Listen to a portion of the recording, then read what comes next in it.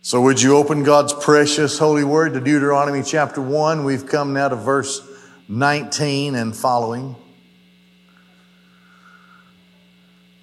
Faith or fear. Moses is giving his final message to the people before he dies and the next generation crosses the Jordan River into Canaan.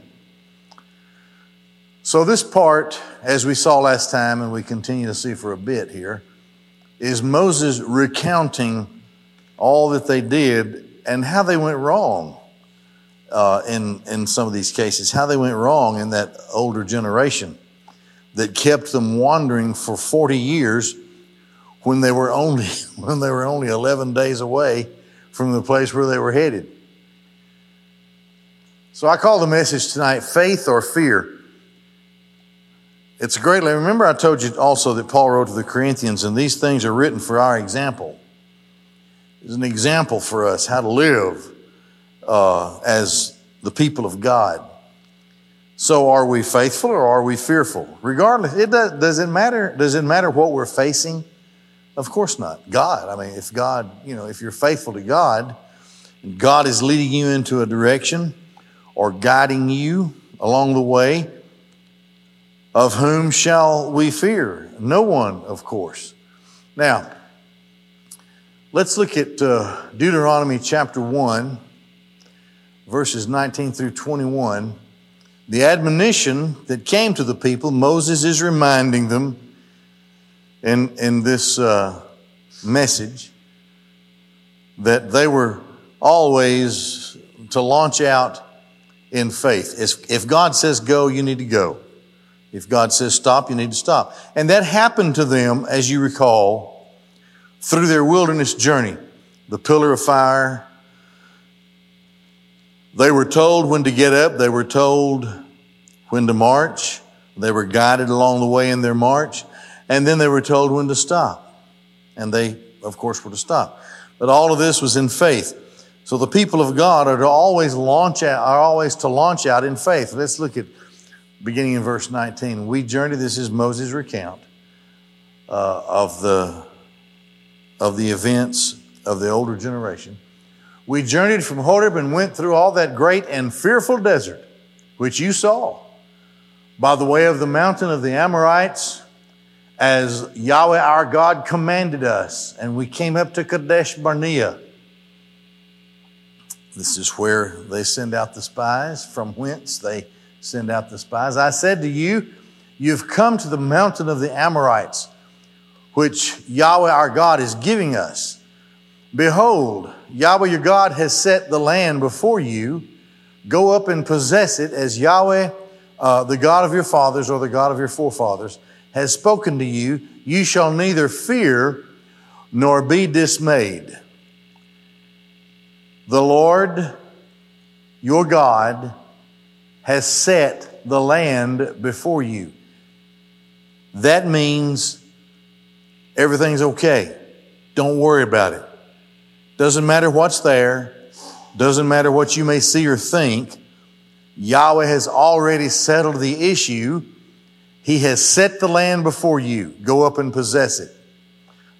So, the God of our forefathers, you shall neither fear nor be dismayed. You shall neither fear, in the negative, from the Hebrew, it's in the call, which is it's in the masculine, and it means it being in the call means that it's, and the call is in the imperfect here. So it's in a future tense with an active voice in the Hebrew. It's very forceful. And in the active voice, it just means you will not be fearing. This is something that just goes along. It shouldn't even be a thought. Shouldn't be anything that's part of your psyche when you're serving the Lord and following His direction. Here was His direction from His servant, Moses. Yahweh has set the land before you. Go get it. It's yours. Possess it. It's yours. Yahweh, the God of our forefathers, has spoken to you. Therefore, don't be afraid, nor neither be dismayed. But the you shall not fear is very forceful. It's continual. There's never a place where God says, be afraid. You should be afraid. You don't see that. Now, God may say, no, do not fight the battle. I'm not going to give it to you. God may say that. Or God may say, you don't need to go that way, you need to go this way. God may say that. And He may say that for the children of Israel to avoid a costly battle. So they go the other way and avoid the battle. There's nothing wrong with avoiding trouble, especially when God says so. But when God says to go and take the battle, it's yours, I've given it to you, or to go and possess the land, that means the purpose of God is to be fulfilled in what you're doing, and nothing can stop you. That's exactly what that means. So are they going to have faith or fear? Here it is. Do not be afraid.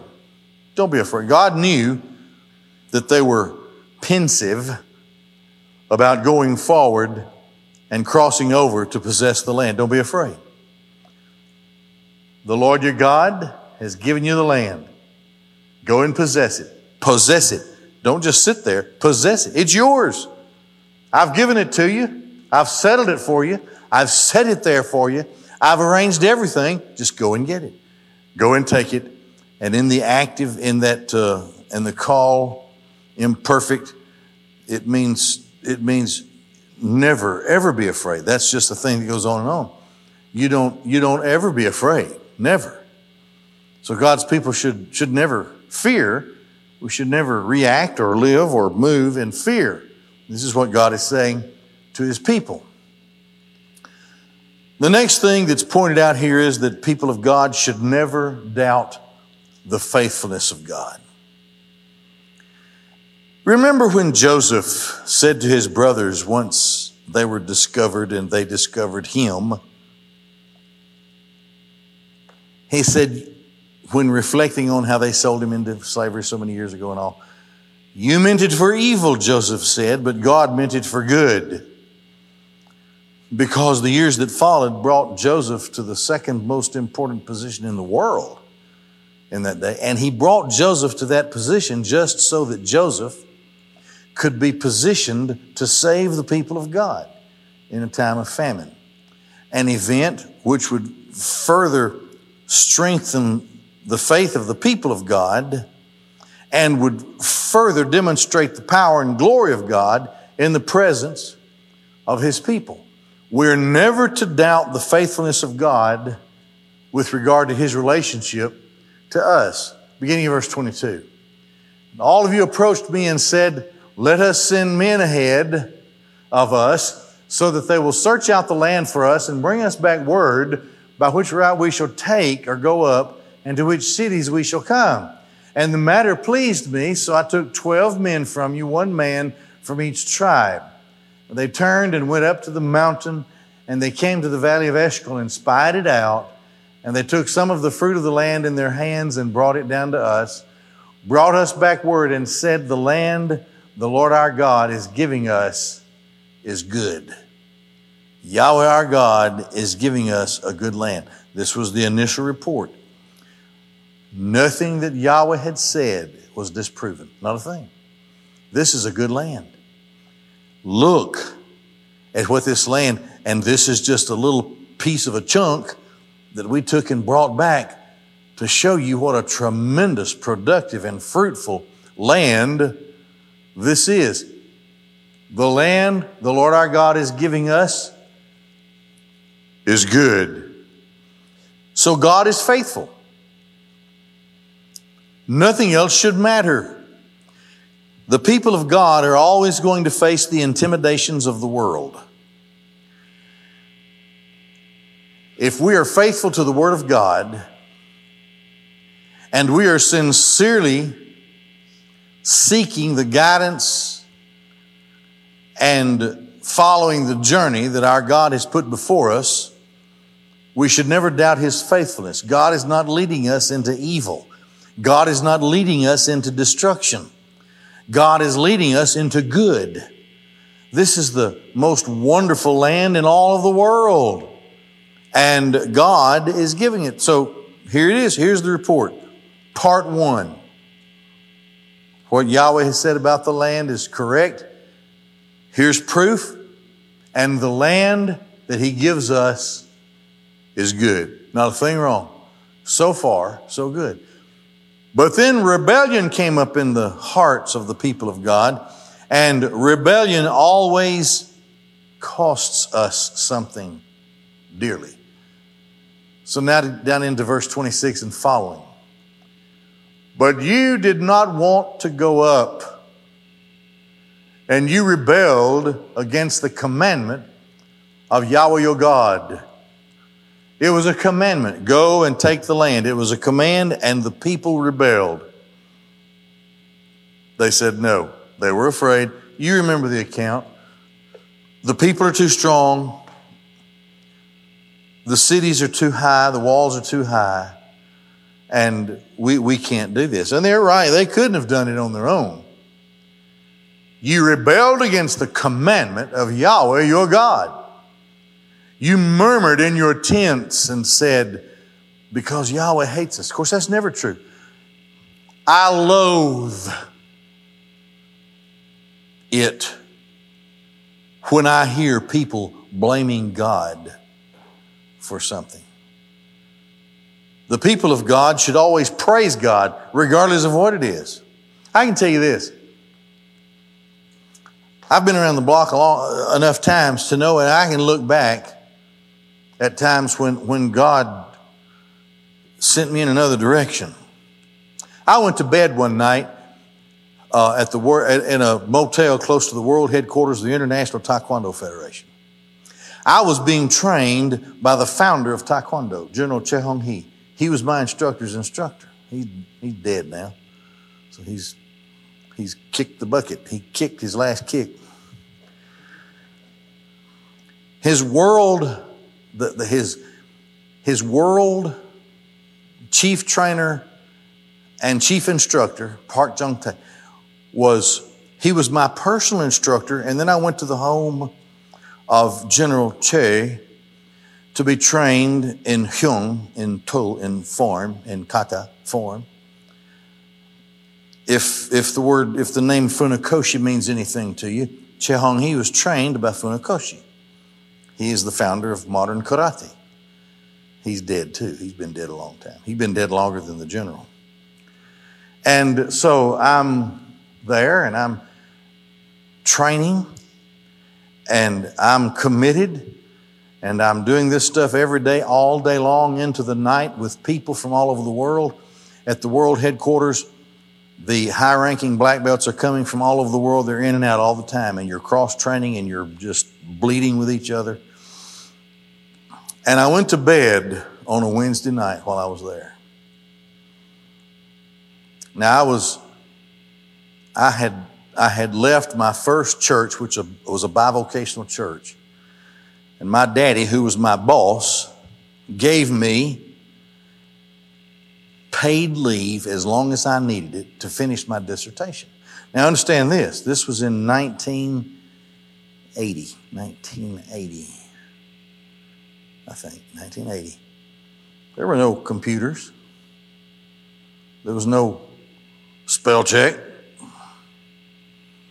There was nothing like that. And I labored through that thing, about 6 months or so? Just stayed home, just worked on that thing. And my dear wife typed it. We had a Selectric typewriter. Had those little balls on it that would just...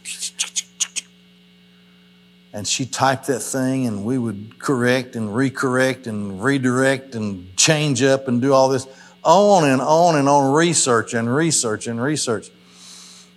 Then I took it to Ms. Mashburn. She went to the same church where I grew up, and she was an English professor at the Gadsden Junior College there. So I took it to her to proofread it. And she spent a couple of weeks, I guess. She kept it, spent some time, and then she butchered it up with a pencil. She didn't use a pencil, she used a pencil. Just said, no. And then in the side, she'd write the correction.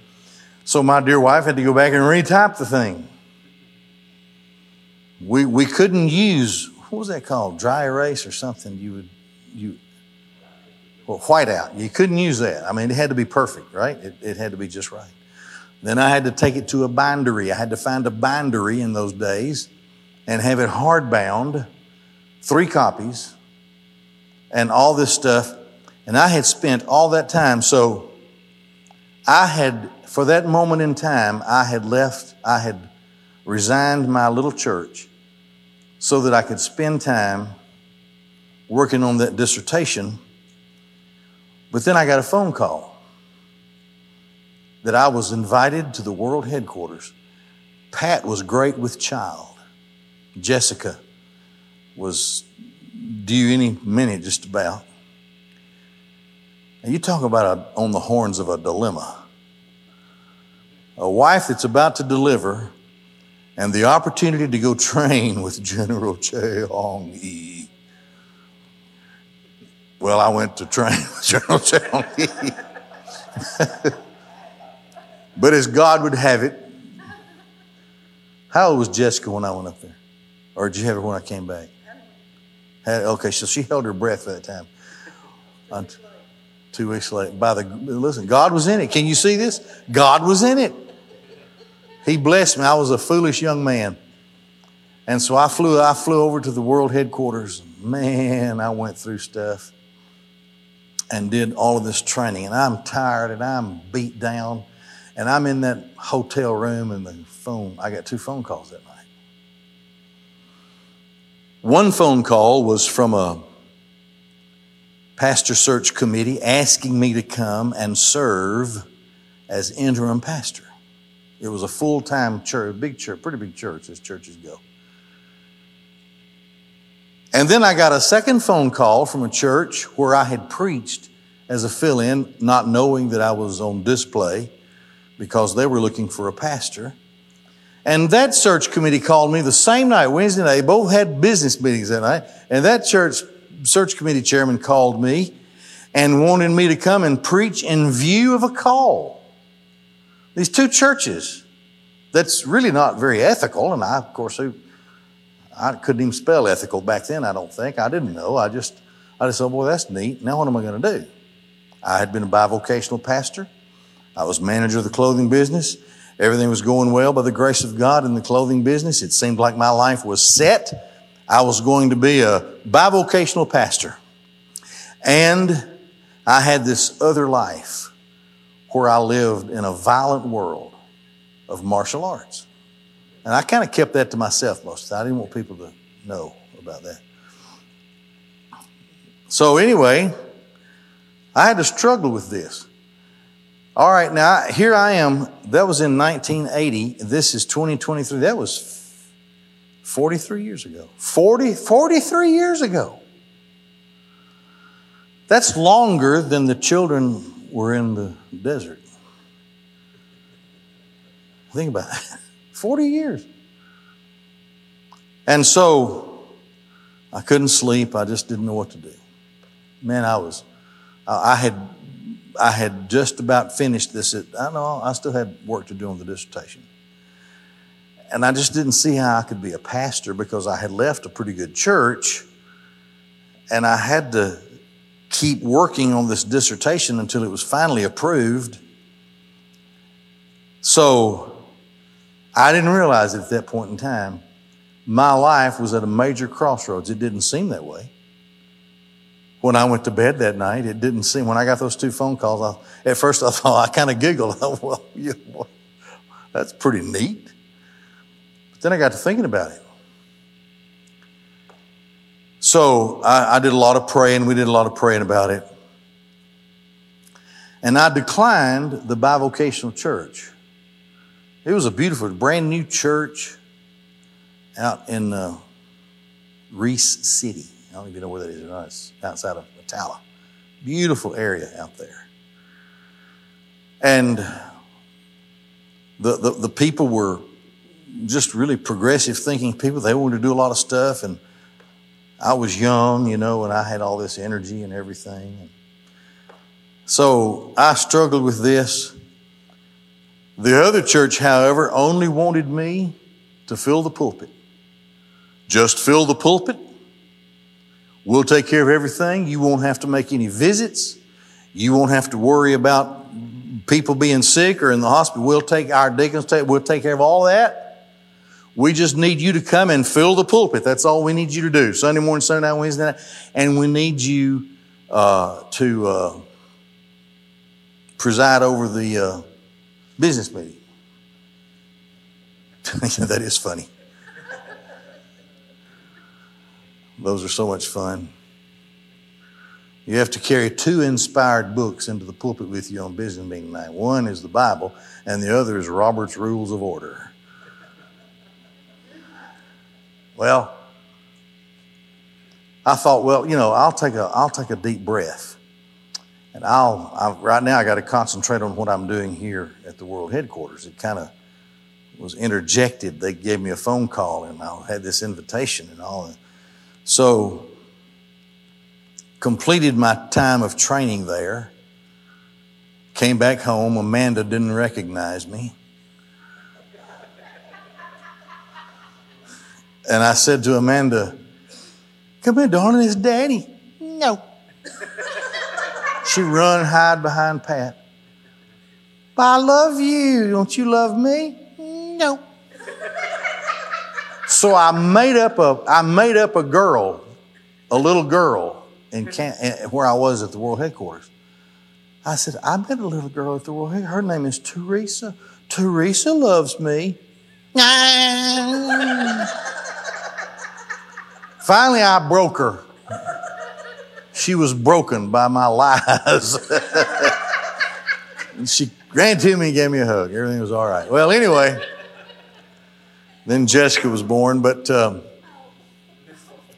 this was an adventure during all that time. But that night, there was a crossroads. There was a crossroads that would really define my life and my ministry. I didn't realize it. I couldn't have appreciated it like I can now. I chose the interim pastorate just so that I could fill the pulpit and complete my dissertation work and still maintain activity in pulpit preaching, But here's the deal. After I'd been there a while,